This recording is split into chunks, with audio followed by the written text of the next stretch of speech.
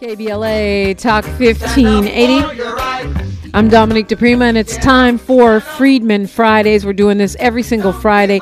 It is meant to be a comprehensive reparations conversation. So we are inviting all comers. And I am so excited to have with us in the studio, so you can see us on YouTube if you want to, at KBLA 1580, a clinical psychologist, working, emphasizing community psychology. She's on the faculty of Loyola Marymount University and has been for the past 34 years. She's a professor of psychology and director of the Applied Research Center. Also, Dr. Grills was appointed by the governor of the state of California to sit on their groundbreaking Reparations Task Force, which recently wrapped their work, delivered a 1,200-page report, and now we'll talk about what's next. 800-920-1580 if you want to come in. Dr. Cheryl Grills, welcome. Thank you. Good morning. I'm glad to be here. Yeah, glad to have you on. So the Freedmen Fridays definitely is stirring the pot, and that's a good thing. I mean, I want to get momentum. I want people to be well versed. Several attempts to, or at least two that I know of, attempts to extend the work of the task force did not happen. Mm-hmm. But you're carrying on with it's not an unofficial alliance mm-hmm. that is working to continue that track. Yes. Tell me about that.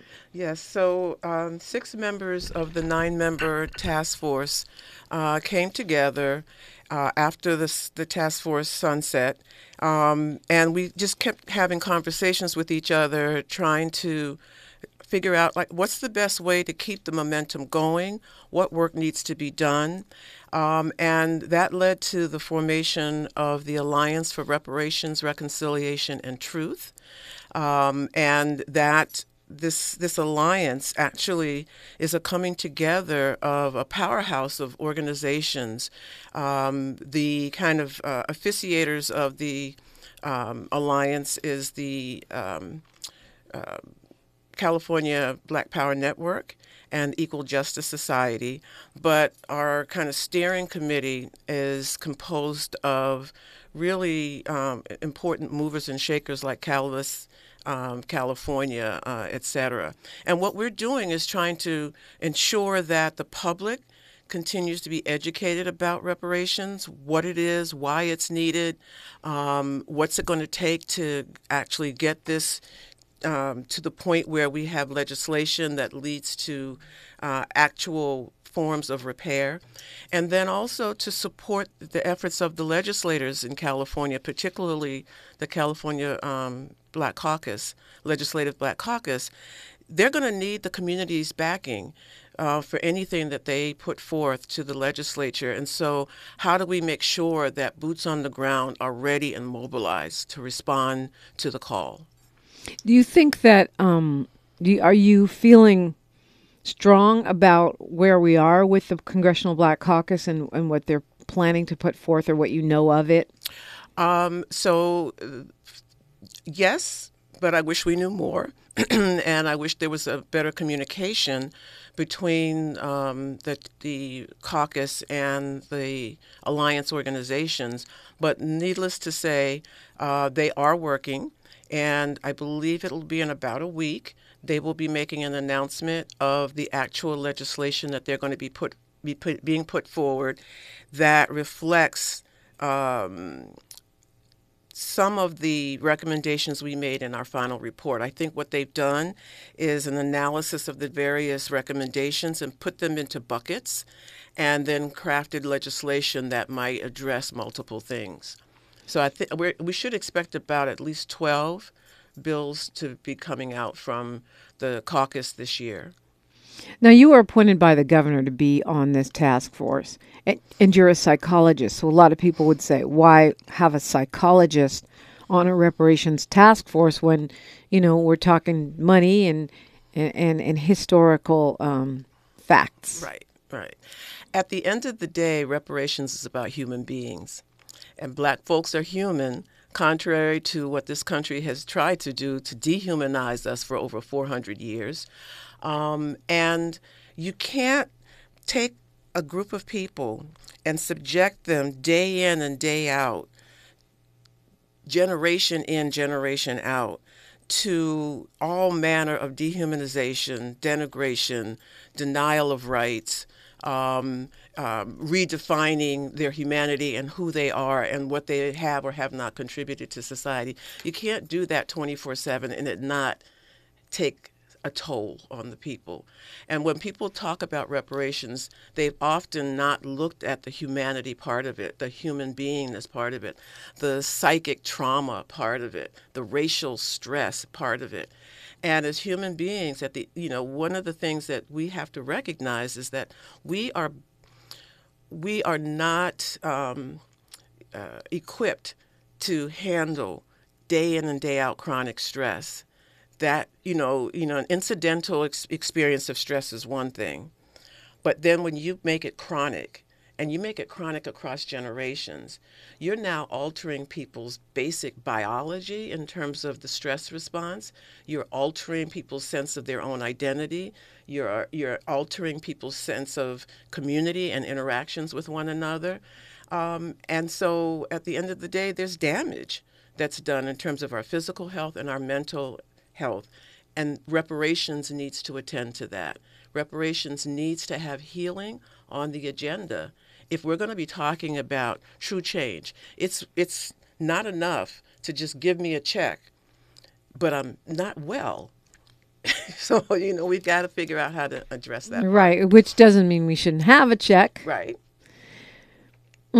Yeah, I mean, I can veer off into a whole other conversation because one of the things, which I won't do too much, but one of the things that I'm baffled by is how we seem to have snapped in the last 10 years. By we, I'm talking about black folks, as people I see on the streets at a level I don't think, as you think, we've been through enslavement, we've been through Jim Crow, we've been through, is it cumulative or, is it the drugs, is it the economy, is it... And can you, when you talk about repair, psychological and physiological repair that comes with those traumas, can it be reversed? Absolutely. One of the things that is important to recognize is that as human beings, and especially for black folk, we are resilient. If you create the conditions for healing, people will respond and the healing can occur. But you've got to create those conditions. You've got to make that healing a priority. And you've got to be willing to take a look at the harsh realities of the negative impact of race, of enslavement, Jim Crow, racism, multi-generational trauma. And it's not just even how we think and how we act. It literally can affect our genetics. Right. So, they have this whole area now in psychology that focuses on epigenetics, and that if you stress, if my great-great-great-grandmother, was brutalized, raped, lost her children, had to endure the most cruel conditions, she had a stress response to that. She would pass that on to my great-great-grandmother, who had her own additional layer. And so then she and her genes passed that on to my great-grandmother, who passed it on to my grandmother, to my mother, and to me. So I not only carry my present-day racial stress and trauma, I'm carrying for generations. We can alter that genetic process if we create the conditions and provide the tools for people to come out of the matrix, take that red pill, see America for what it is, recognize our own humanity, and as the Senegalese filmmaker Sembeni said, even if the rest of the world does not see me, I see myself, and then move from self-definition to healing and movement forward so that we can pass on to the next generation something better than what we got. The folks are in the chat at KBLA 1580 on YouTube, and Sarah Binney asks what you think of the interactions of the governor with the task force over the past couple of years. There hasn't been much interaction between the governor and the task force. And, it's unfortunate.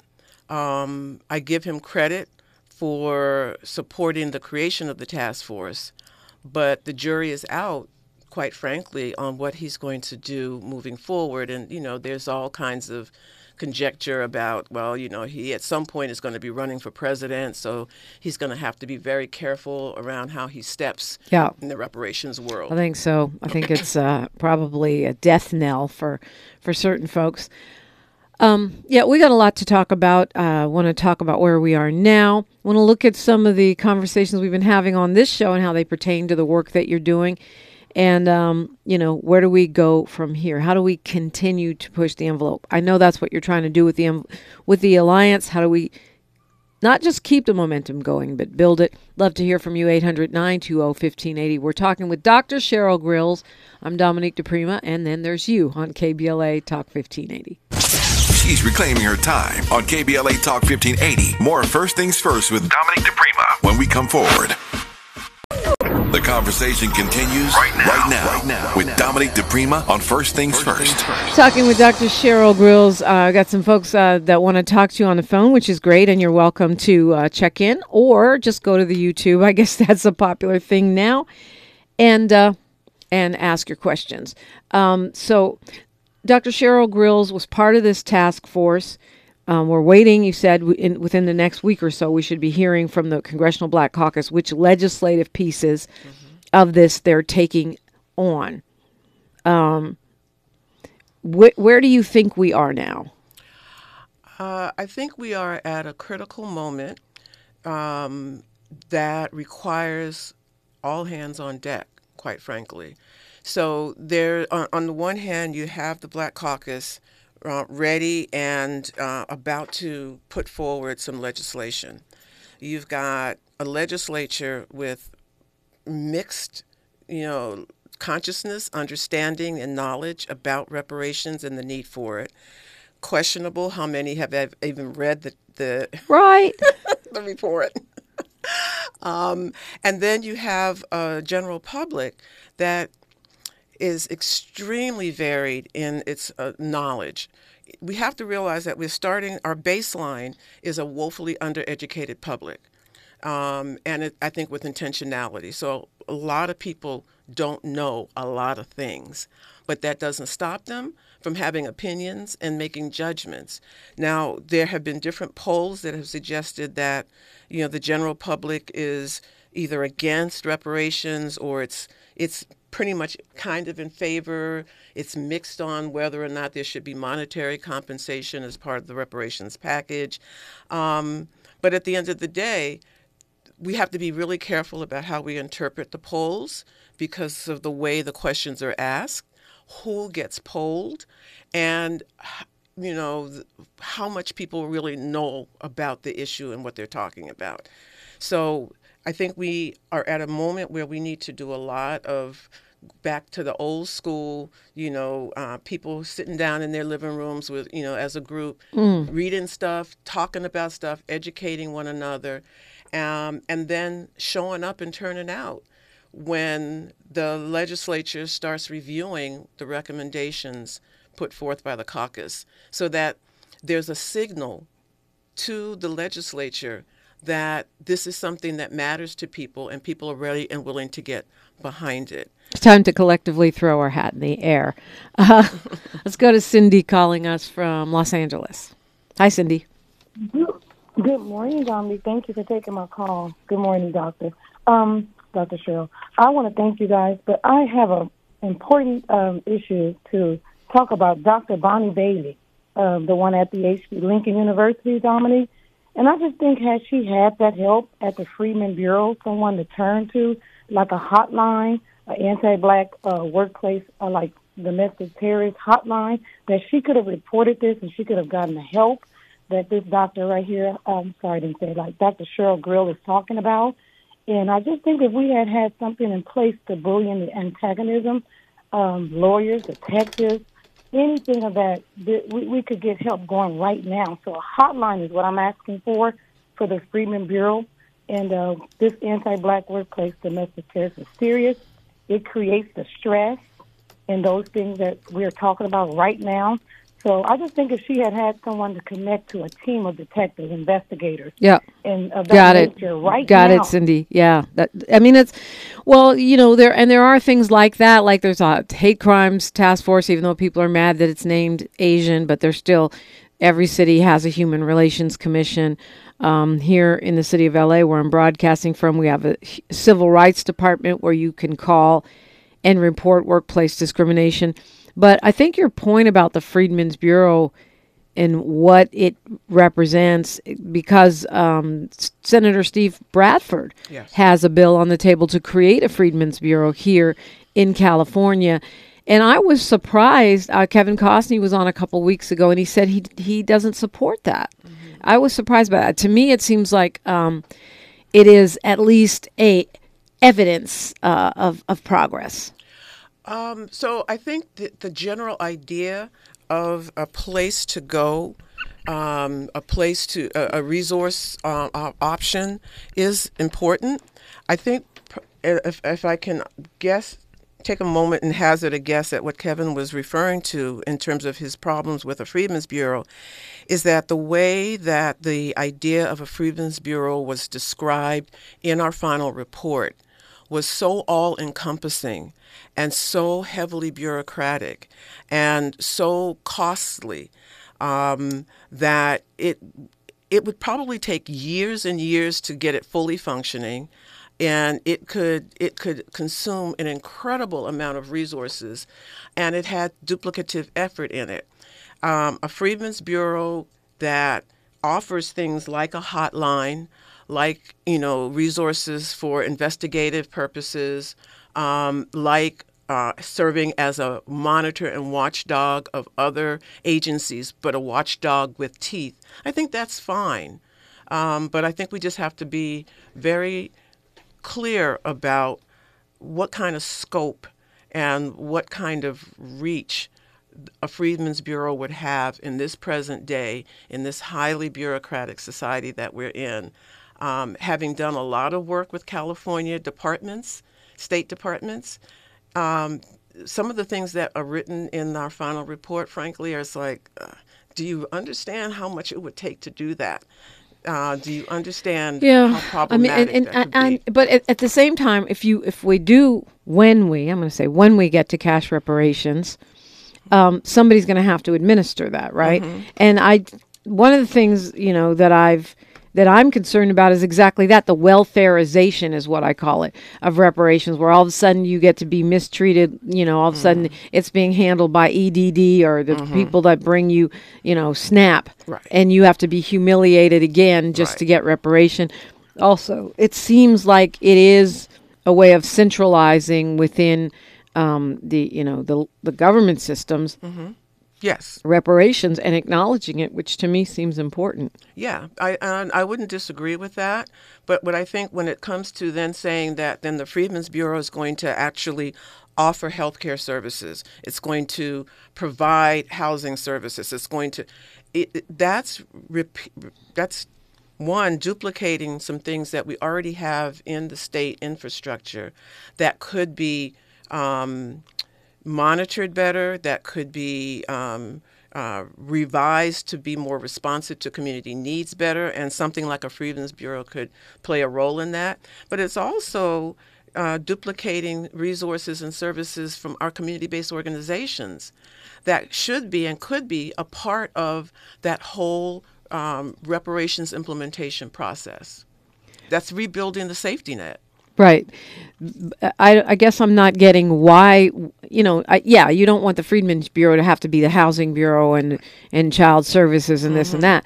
But if it's administering reparations funding and support, wouldn't that then be channeled to some extent to some of those community-based organizations? It could, but we would have to make sure that the bill is written in such a way to ensure that there's that inclusivity of community in the process.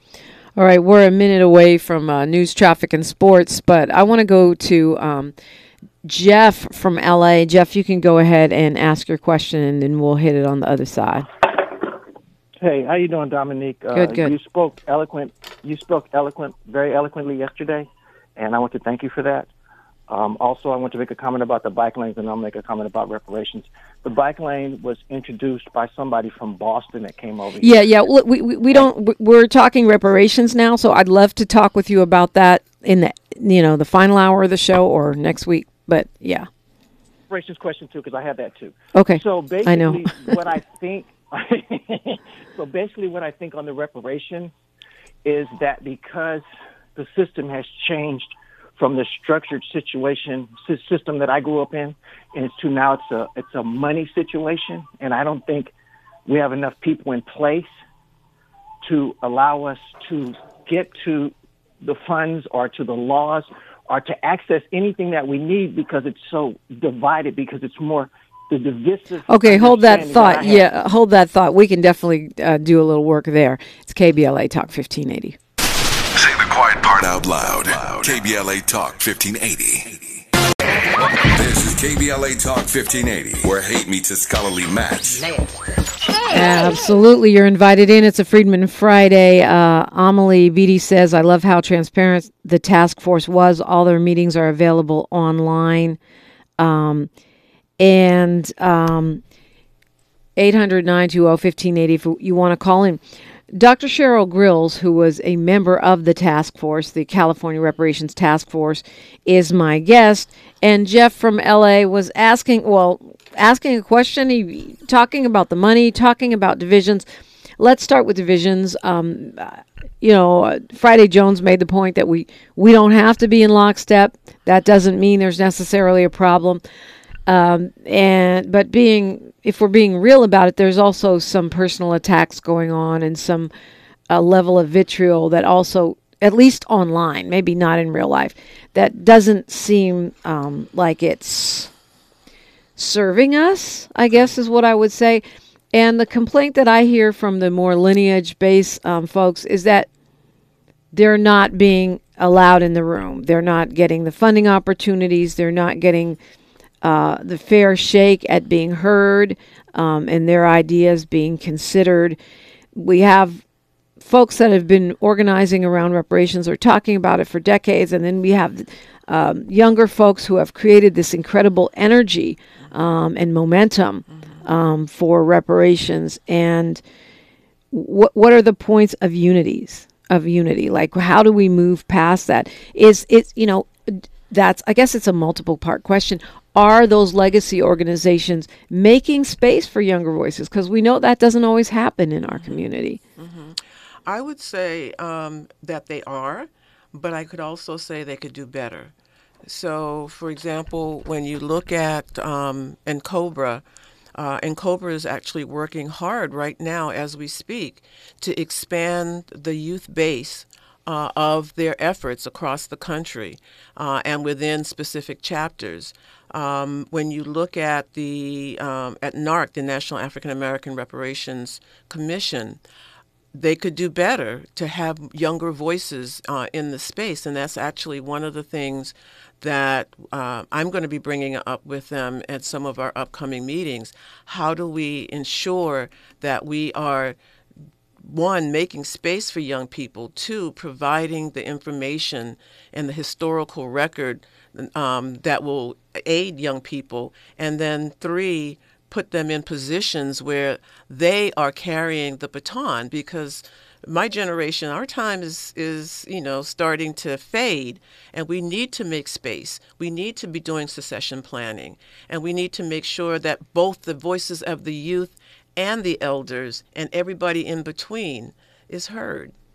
In the chat here, Friday Jones says, why is there an anti-lineage movement within the reparations movement? I don't know that there's an anti-lineage movement within the reparations movement. I think people have opinions, and those opinions differ. And just because my opinion differs from another person's opinion doesn't mean I'm now launching a movement. We've got to figure out how to disagree and not be quote-unquote disagreeable. And we have to figure out how to find a middle ground that we can all work with. And that sometimes, at the end of the day, we don't always get our way. And, so what do we do when we don't get our way? Do we take our basketball, our ball, and leave the sandbox? Or do we say, well, this is not my preference, but I'm part of the larger cause, and I'm gonna stick in with this, and I'm gonna fight the fight for the greater good, not just for what I want. Jeff, I don't know if I addressed your question. No, you didn't. Okay, real quick, please, because, folks are deciding to weigh in today, which is great. Jeff, you there? Oh, man, we lost Jeff. Jeff, call me back. If we didn't address your question, I want to do so. Amina from L.A., you got it. Hi. Yes, good morning, and thank you for taking my call. I'm an officer of the Dream King Forward Foundation. Our organization is advocating for legislation that permits our culture to thrive and survive through ownership of our own community stores, which brings about ownership and continued financial security. Okay, bring me to reparations here, Amina. This is our Freedmen Friday segment. Yes, this is about reparations in the form of legislation of having and owning our own community stores as a community and generational wealth to be passed on. And I think that'll help diminish some of the smash and grab that's occurring and stuff because there's no pride of ownership. Black people have never had the ability to have a chain of stores. I mean, I don't, we can agree to disagree on why people are smashing and grabbing it. I don't think the problem is pride. I think it's resources. But I still don't get, maybe if we hand people the reparations and the United States pays the debt, that could be a game changer.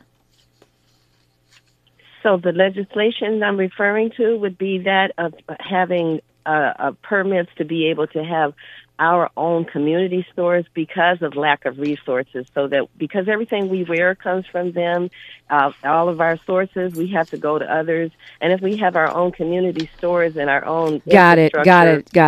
Okay. I mean, I think it's a bit of a sidebar, but maybe not. Cheryl Grills, talk to me about how the task force addresses repair and opportunity in the business spaces, which is really what Amina's talking about. Right. I think that she's right on point that it is important to build the generational wealth. Our report, in terms of laying out the harms, talked about how Black businesses were undermined, how Black creativity was stolen, how our opportunities were hindered. And so there are policy recommendations specific to generating wealth, both in terms of owning property, but also business creation. So the phone lines will stay open for the final hour of the show after we lose Dr. Grills at the top of the hour, and you're welcome to call. If you don't get in now, call me then. Let's talk about it. That's what we're here for. Jeff, real quick, your question was. Got Jeff back. Okay, I'm back. Thank you. So my thing is because of the generation that she's talking about, I'm in that generation, and I see all the points that you guys are pointing out, and it's too big of a picture to describe. But I think the reparations won't come until a future time because we don't have enough people in place. Because, like, for instance, the narrative of the media outlets are being brought out by conservatives, and so our message is getting displaced, and we're not able to have some kind of unification spot or link where we can all get together and say, hey, this is what we need to do as a people and not all these individual things that are going on. I think that's what's going to stall reparations because you just have a lot of people with too much money that are going out of their way to block everything we do. Okay, a lot of different things you said. Thank you, Jeff. It is true there's legislation in Texas and now I think in Florida to pre-block reparations and penalize states that offer reparations. I'm not sure if that'll stop us or not. I don't think that's going to stop us. And we have enough. So when the California Reparations Task Force started, there were only a handful of government entities, right, cities, counties, or states that were considering or doing something related to reparations. It was only a handful. Since we have sunset in California, there are somewhere, I think the last count I saw was 60 plus. And I heard another estimate around 100. Cities, counties, and states. Some people feel like the city, county, state scenario actually undermines a federal reparations. I disagree. And I think we can do both and I think both and are necessary.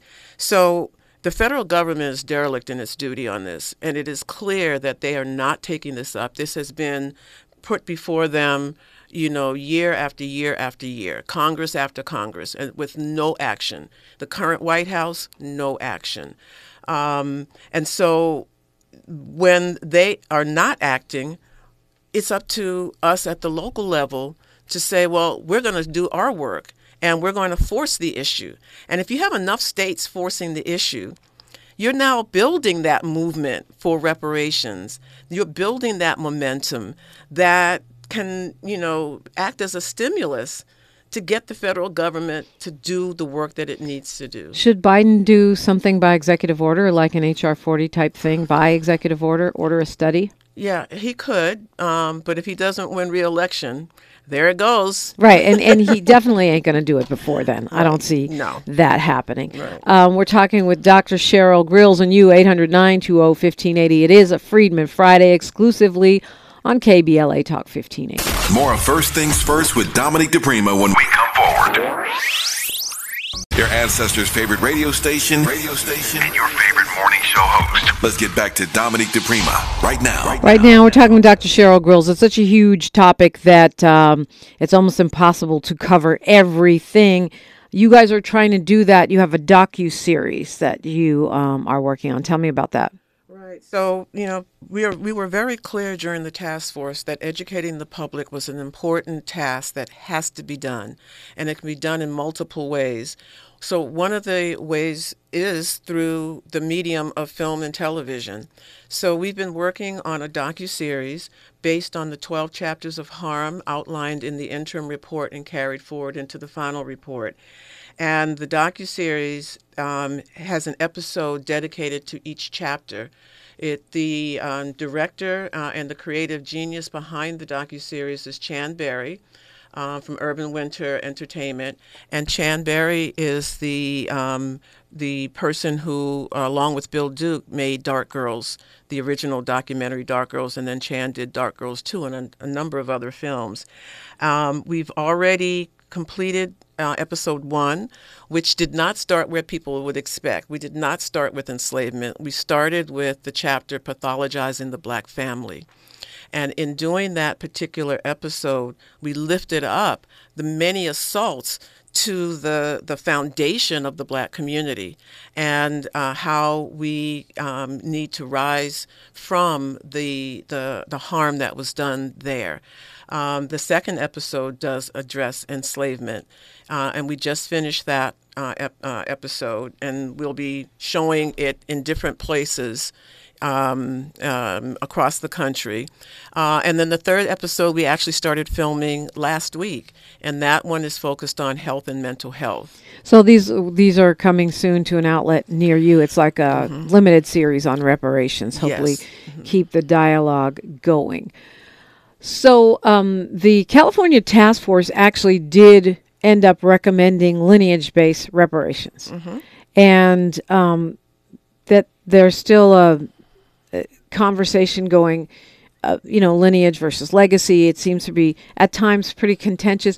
Is the I don't know, legacy or whatever you want to call it, reparations movement suggesting that everyone should get reparation from the United States? Like, of course, Britain and, the Dutch and a whole bunch of people owe reparations to people in different places. But when we're talking about our United States reparations movement, are you and other people, like the people in NARC and COBRA, those, organizations that have been around, saying that anyone should get reparations, even if they have not descended from the folks that have experienced harm?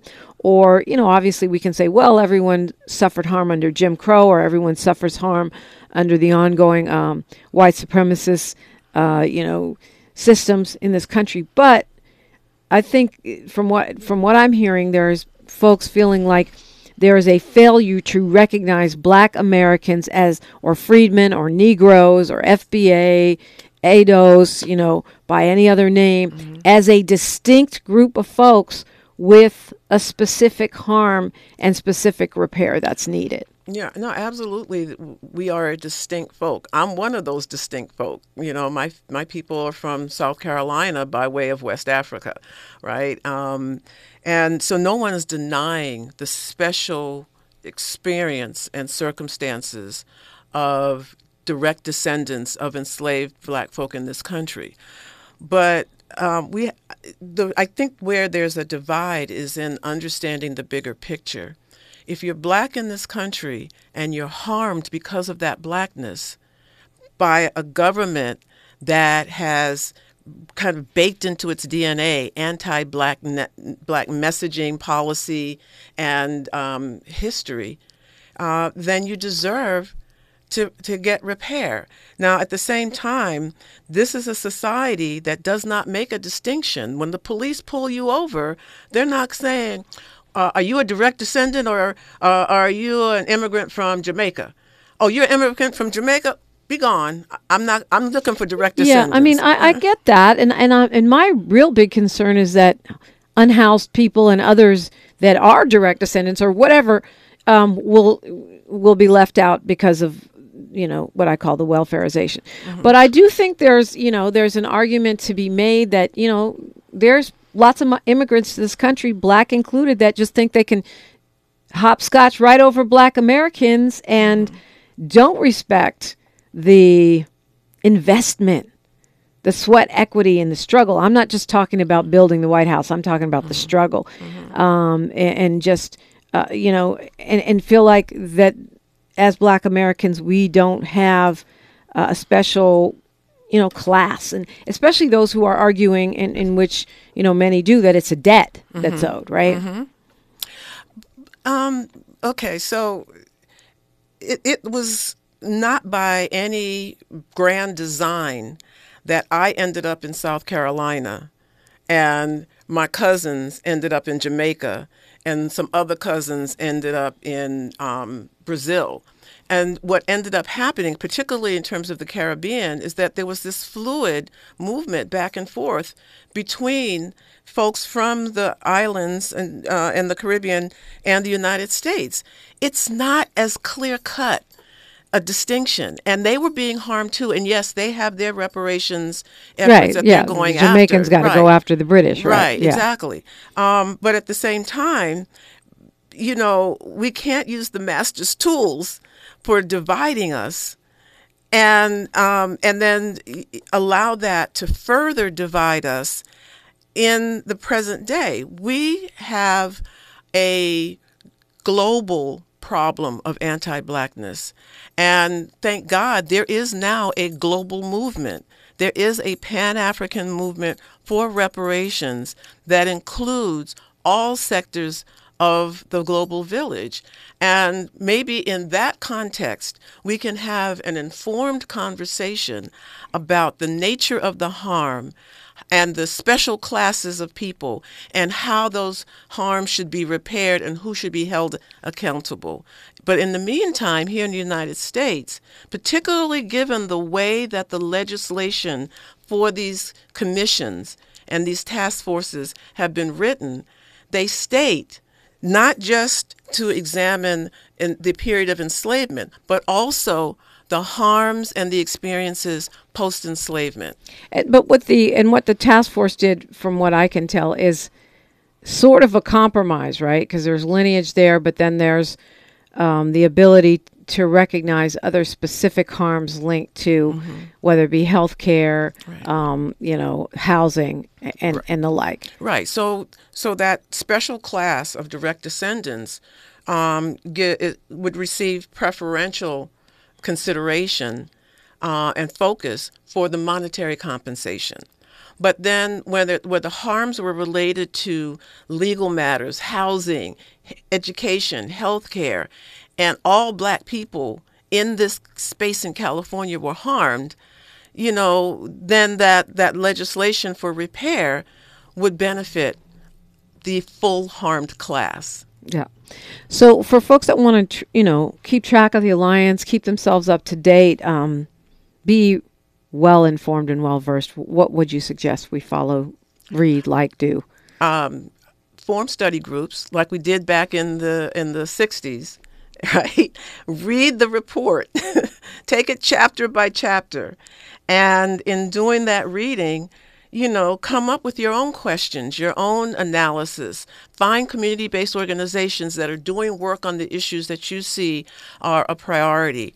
Keep informed by radio shows like this and other Black media about what's going on. Look for information that will be coming out from the Alliance saying, this is what's happening in the legislature. Can you support?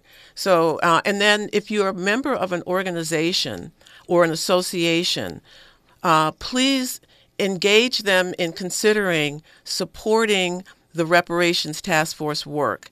There's a supportreparations.org website that you can go to, and you can endorse in a variety of ways the work of the task force. We are at over 600 now. We started with less than 40 organizations. Wow. We're over 600. Our goal is to get to 1,000. And these are not lightweight organizations that have signed on. We're talking about the ACLU, the NAACP nationally, the Urban League nationally. We're talking about law associations and bar associations, the Ethnic Psych Associations, the Association of Black Psychologists, the National Latinx Psych Association, the some divisions of the American Psychological Association have all signed on.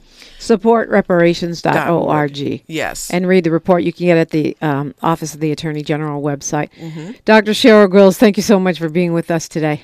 Thank you. It's been my pleasure. All right. You got something to say? Say it now after news, traffic, and sports. 800-920-1580. It's a Freedmen Friday on KBLA Talk 1580.